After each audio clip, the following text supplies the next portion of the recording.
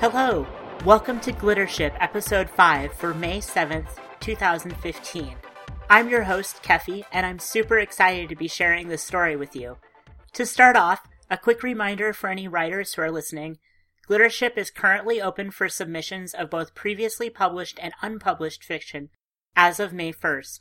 Check out our submission guidelines on the glittership.com website for more information. Glittership has also been accepted as a feed via iTunes, so you can now subscribe through the iTunes store.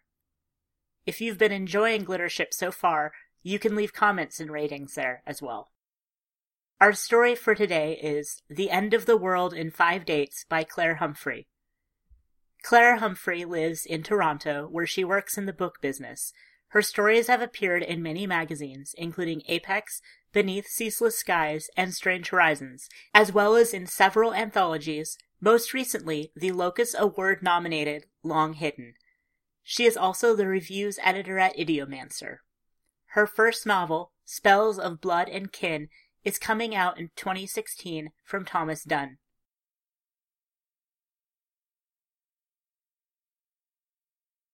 The End of the World in 5 Dates by Claire Humphrey.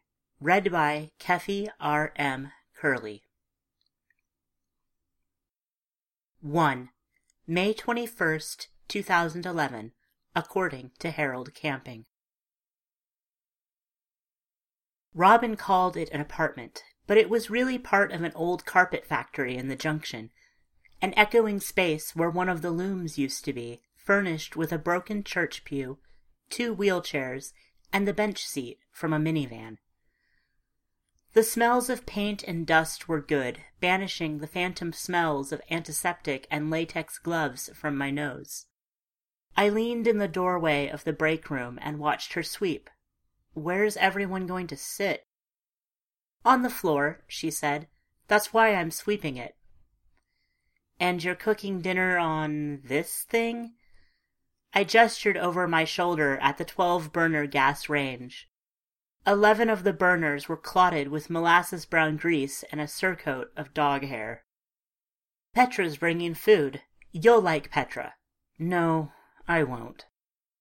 Robin threw the broom down with a clatter and marched over to the dentist's cabinet in the corner. Jesus, she said, you need an attitude adjustment. Stat. She handed me a bottle of Crown Royal, about a third full. I poured some into one of the paint-stained mugs from the work table. The paint didn't come off into the whiskey, so I drank it. Now, Robin said, picking up the broom again and sweeping the pile of dust and filings underneath the work table. You are going to love Petra. Know why? Because she's extremely fucked up. Oh, great. Shut up and drink. She's fucked up and she's my oldest friend and you can't mess around with her. Be good to her. Got it? Even if you can't be good to yourself. It's not about being good to myself, for fuck's sake. If this is confirmed, it means surgery and chemo and all kinds of unpleasant bullshit and there's just no point to it. But you don't know for sure. What if you're wrong? If it really is cancer, Cass, you can't just leave it alone. Watch me. Cass, Robin said. I'm sorry. Let's talk later, when you've had a bit more time to get used to it. Right. Sure. As if. Are you sure you're okay to stay for dinner? Promise you'll tell me if you need anything. I raised the mug to her and made a face. My knee hurt, the way it had for ages, but it didn't hurt enough to warrant anything stronger than a drink. It only felt different because I knew what it might be now. The bell rang, a great big clanging handbell Robin had mounted outside the factory door. I slugged some more of my whiskey, brushed off Robin's hand, and went to answer. Petra, first sight, collarbones standing out from a boatneck sweater, hair cropped in a pixie cut that made her eyes look huge. She had 3 giant take-out bags from the Tikka house and a box of red wine. "Happy rapture," she said, and kissed my cheek, although we had never met before. "I'm Cassandra," I said to the side of her face as she slipped past me to hug Robin. 2 other women crowded in behind, Robin's cousin Kate and her ex, Laurie.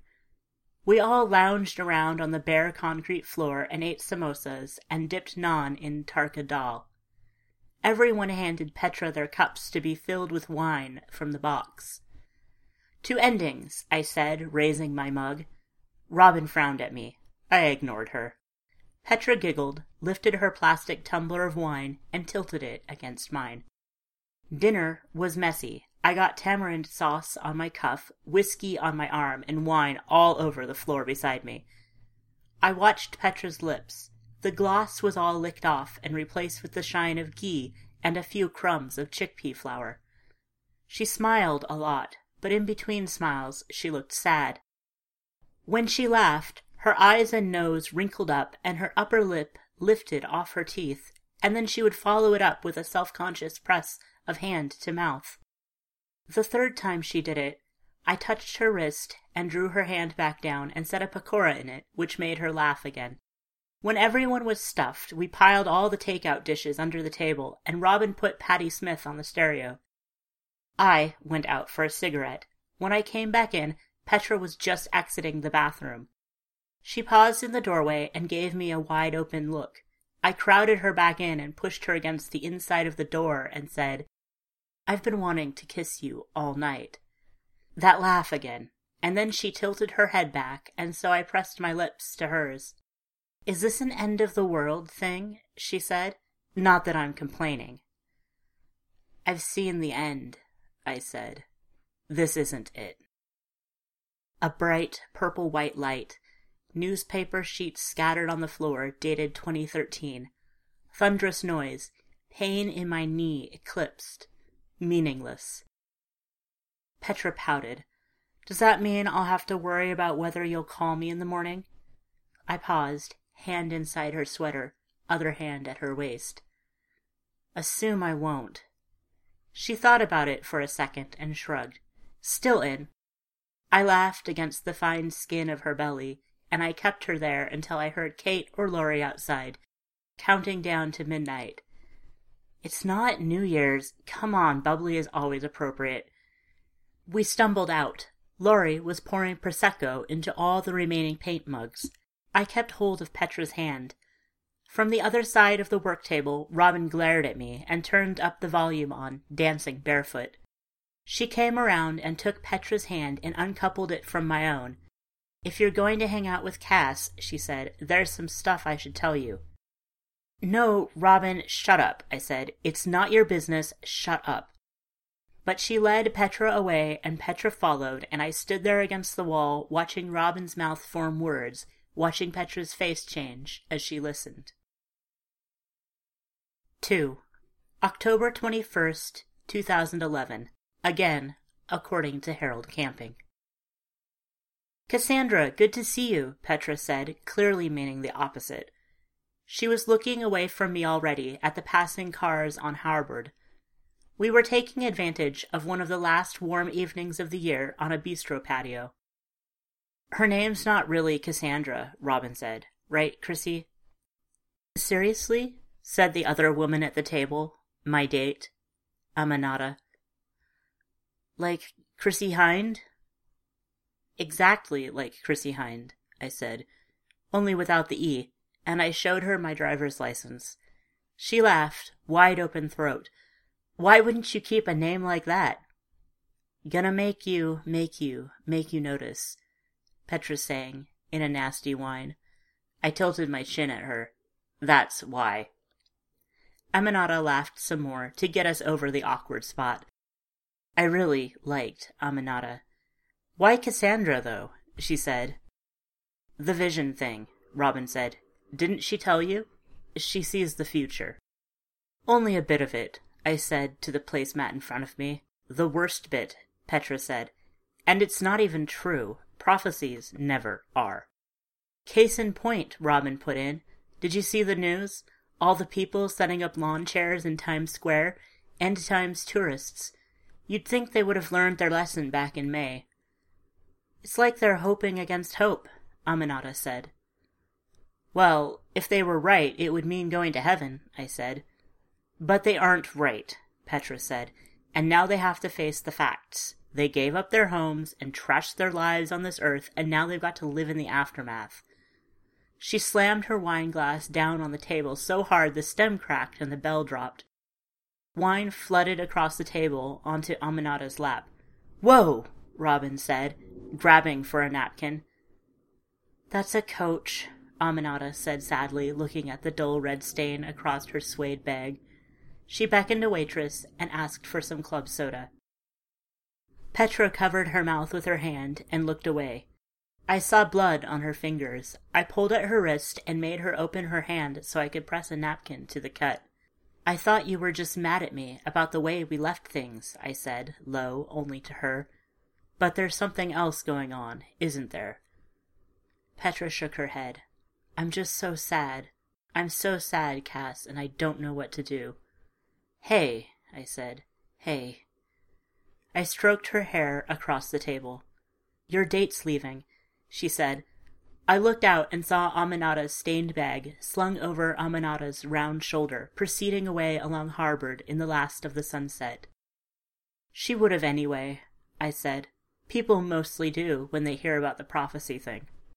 That's not why, Petra burst out. Don't you get it? I don't give a shit about your prophecy thing. I just didn't want to watch you let yourself die. Her eyes overflowed. She hid her face in the bloodied napkin. Look, no one knows for sure that it's cancer. It was just a recommendation for me to follow up. Anyway, there's no way you're this sad over me, I said. You haven't even seen me in how long? Get checked for depression. Get some meds or something. You're such an asshole, Petra said. She dropped the napkin on the floor, grabbed her bag, and walked out. Robin and I sat there, empty chairs to either side, table wine-stained and scattered with shards. Don't say it, I said. Robin shrugged and didn't say it. 3. May 27th, 2012. According to Ronald Wineland. It was what you said. You got me thinking. Petra looked different. I glanced again and again as she spoke. I figured out she'd gained weight, all over, the frail angles replaced by sturdier curves. Her cheeks looked more cheerful, her belly rounded a little over her belt, and I was pretty sure she'd gone up a bra size. What I said, I echoed, trying to remember what we'd been talking about, and when. We were in a Starbucks, in the rear corner. They had Jeff Buckley on the stereo, beneath the noise of the espresso machine. I cock-blocked your date, she said, and you were kind of shitty about it. Oh yeah, Aminata. It's okay. It wasn't going anywhere. I heard the words, I heard my voice, normal and dry, but it seemed like someone else, speaking in another room. It never is with you, right? Petra said, and laughed, a little sadly. So, yeah, I went and got checked for depression, and what do you know? I had it. So I got meds. Best thing I've done for myself in ages. I figured I'd look you up and say thanks. You're welcome. Did you just wake up or something? I nodded, sucked at my coffee, heard the liquid whiffle through the opening of the plastic lid. Have you eaten? Want a scone to go with that? I could go for a scone.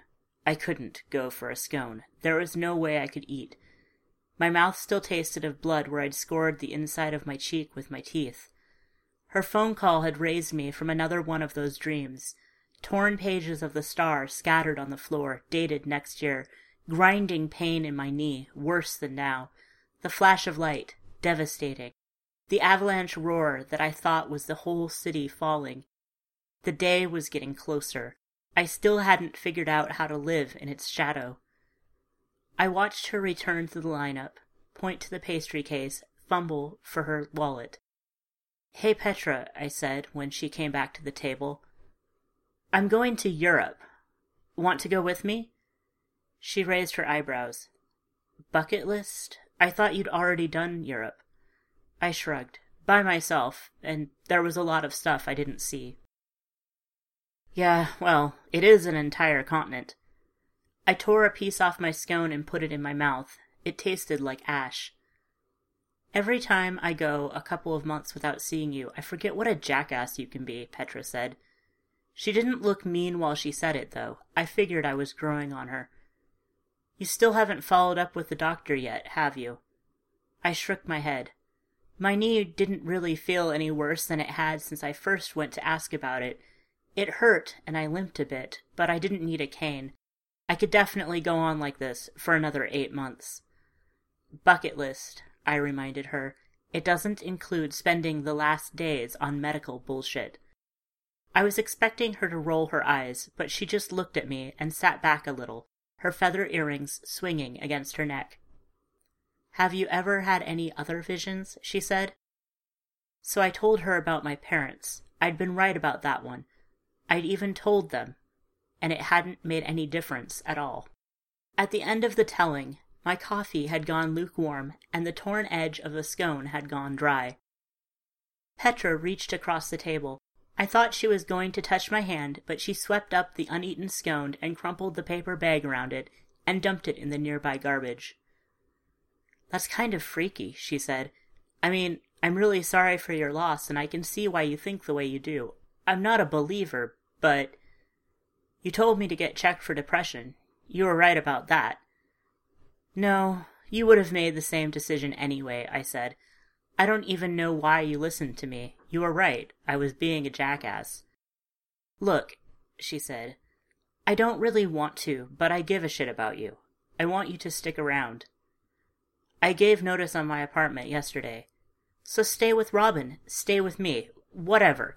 Even if you're right, don't you want to spend your time with the people who give a shit about you? I pictured 8 months of concerned glances, 8 months of printouts about alternative cancer treatments, 8 months of scones I didn't want. Even if I'm wrong, I said, it takes kind of a long time to see all of Europe. 4. December 21st, 2012, according to the Mayan calendar. The Prado was full of pictures, and the Plaza de Orient was full of statues, and the Palacio Real I never found out about because I had been to half the capitals of Europe, and I was tired of sights, and I just sat down at a table in a plaza and asked for wine. The day was chilly, and I was the only person sitting outdoors. A waiter came out with my wine and a plate of pimentos, those little green peppers they fry in olive oil and then sprinkle with salt. I ate them and drank my wine and looked at whatever architecture I could see without turning in my seat. Another world ending. At home, Robin would be having a party. She and Petra and Kate and what's-her-name and whoever else. It was good that I wasn't there. No one wanted to hear about the real end of the world. My knee really fucking hurt. I thought I could feel the swelling of a tumor if I pressed on the right spot, except that made it hurt more, so I didn't do that. Walking made it hurt more, too. It was kind of getting in the way of completing my bucket list. When my phone rang, I was halfway through my second plate of pimentos. Maybe I couldn't figure out the big stuff, but some of those little pleasures were really great in a way. Petra, I said, Hey from Spain. Happy apocalypse, she said. Hope you don't mind me calling. It's kind of a tradition now, you and me and the end of the world. I'm coming home, I blurted. Yeah? Her voice lifted happily. Behind it, there was some music, something choral and ancient-sounding. Yeah, I said, and I pressed my free hand to my eyes to keep them dry in the chilly Spanish wind. 5. January 23rd, 2013, according to Chrissy Cass Hind. I didn't tell Petra it was the day.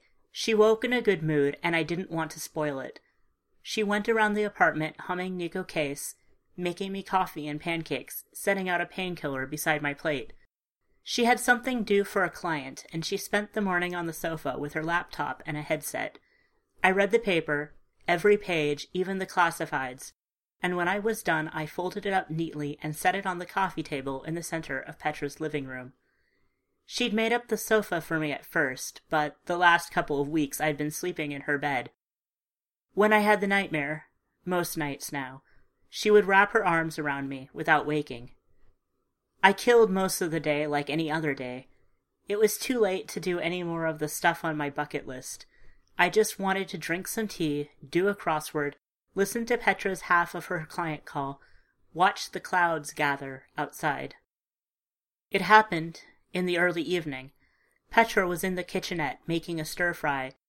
She had a colander full of bean sprouts and a brick of tofu and a mound of green onions chopped fine. I could smell sesame oil. I was in the living room, with my leg propped up on the sofa and a beer in my hand, just watching rain on the window glass.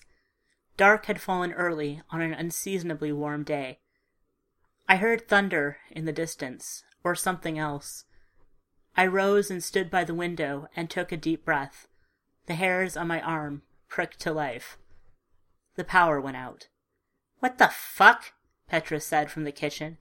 I heard the clatter of a knife or something falling into the sink. "No," I said. "No, shit, no." I turned to go to her. In the dark, I smashed my bad knee against the coffee table. Pain like a starburst. I heard the table go over. "Cass? Cass, are you okay?" And there was the light, a vast electric purple flare, and there was the sound, a roar like the whole city falling, and beneath it I heard myself cry out. And Petra laughed, a high, surprised whoop. "That was close. Cass, did you see? I think it hit right next door." She rushed to the window. "Thunderstorms in January. Fucking climate change. Wow." "I can't see any fire, can you? Holy crap, I've never been that close to it before." My eyes were dazzled still, tear-filled and blinking. I saw her shape towering dim against the dark outside, against the city without power. Then the light blinked on, and she was just petricized again, and I was lying on the floor beside the overturned coffee table, amid the scattered sheets of today's paper. Petra turned and saw me there. She came and helped me up. She hissed through her teeth when she saw my hands uselessly clenching over the bad place on my knee, and she brought me another painkiller. Then she figured it out. I saw her face change. I must have told her about the light at some point, or maybe she could see it on me somehow. "Today was your day," she said. "You didn't tell me." "There wasn't anything I could do to change it," I said. "I would have held your hand more," Petra said. "Hold it now," I said. "Please?" She came and wrapped her arms around my shoulders and pressed her lips to my hair and whispered into it. "I'm so glad you were wrong." 6. January 24th, 2013. I did not have the dream. I did not dream at all. I woke up with my arm gone to sleep under Petra's weight, and weak sun angling in. I lay until Petra's alarm went off. It was Thursday. Petra kissed me and rolled over and padded to the shower. She had nothing on. I saw the dimples at the base of her spine, the comfortable weight at her hips, the long muscles of her thighs. I did not have a job to go to. I did not have a place of my own. I had a backpack and a drawer of clothes in Petra's dresser and a few cartons of books in Robin's garage. I had a terrible pain in my knee. I had a business card in my wallet. In the bathroom, Petra turned on the shower and began humming to herself. Her singing voice, I had found, was surprisingly high and sweet. I pulled on a mostly clean t-shirt and a pair of flannel boxers, and I went to the living room. We had left the table overturned, the papers strewn, yesterday's date on every one of them. I kicked them into a messy pile with my bare foot, and then grabbed them all up and dumped them into the recycling bin. That part was easy. The next part needed a bit more. I spent a moment just taking deep breaths. But Petra wouldn't be in the shower forever, and I wasn't sure I wanted an audience for this conversation. I picked up my phone, and I looked at the business card, and I dialed the number there. "Hi, yes, my name's Chrissy Hind. I got a referral a while ago, and I haven't followed up, but now Yes, that's right. I'm supposed to schedule an MRI? Yes, please. For my knee. Yes, that works. I'll put it on my calendar." "Thanks." When I hung up the phone, I felt this pressure behind my eyes, so intense I thought it was a vision coming, and I worked my hands together and hauled in a breath and waited for it. Nothing came, though. Nothing from outside. Just the slow tick of the engine of logic in my brain telling me that, although the world had not ended, I could still die. And in response, the faster engine of my heart telling me it would beat and beat and beat and keep beating.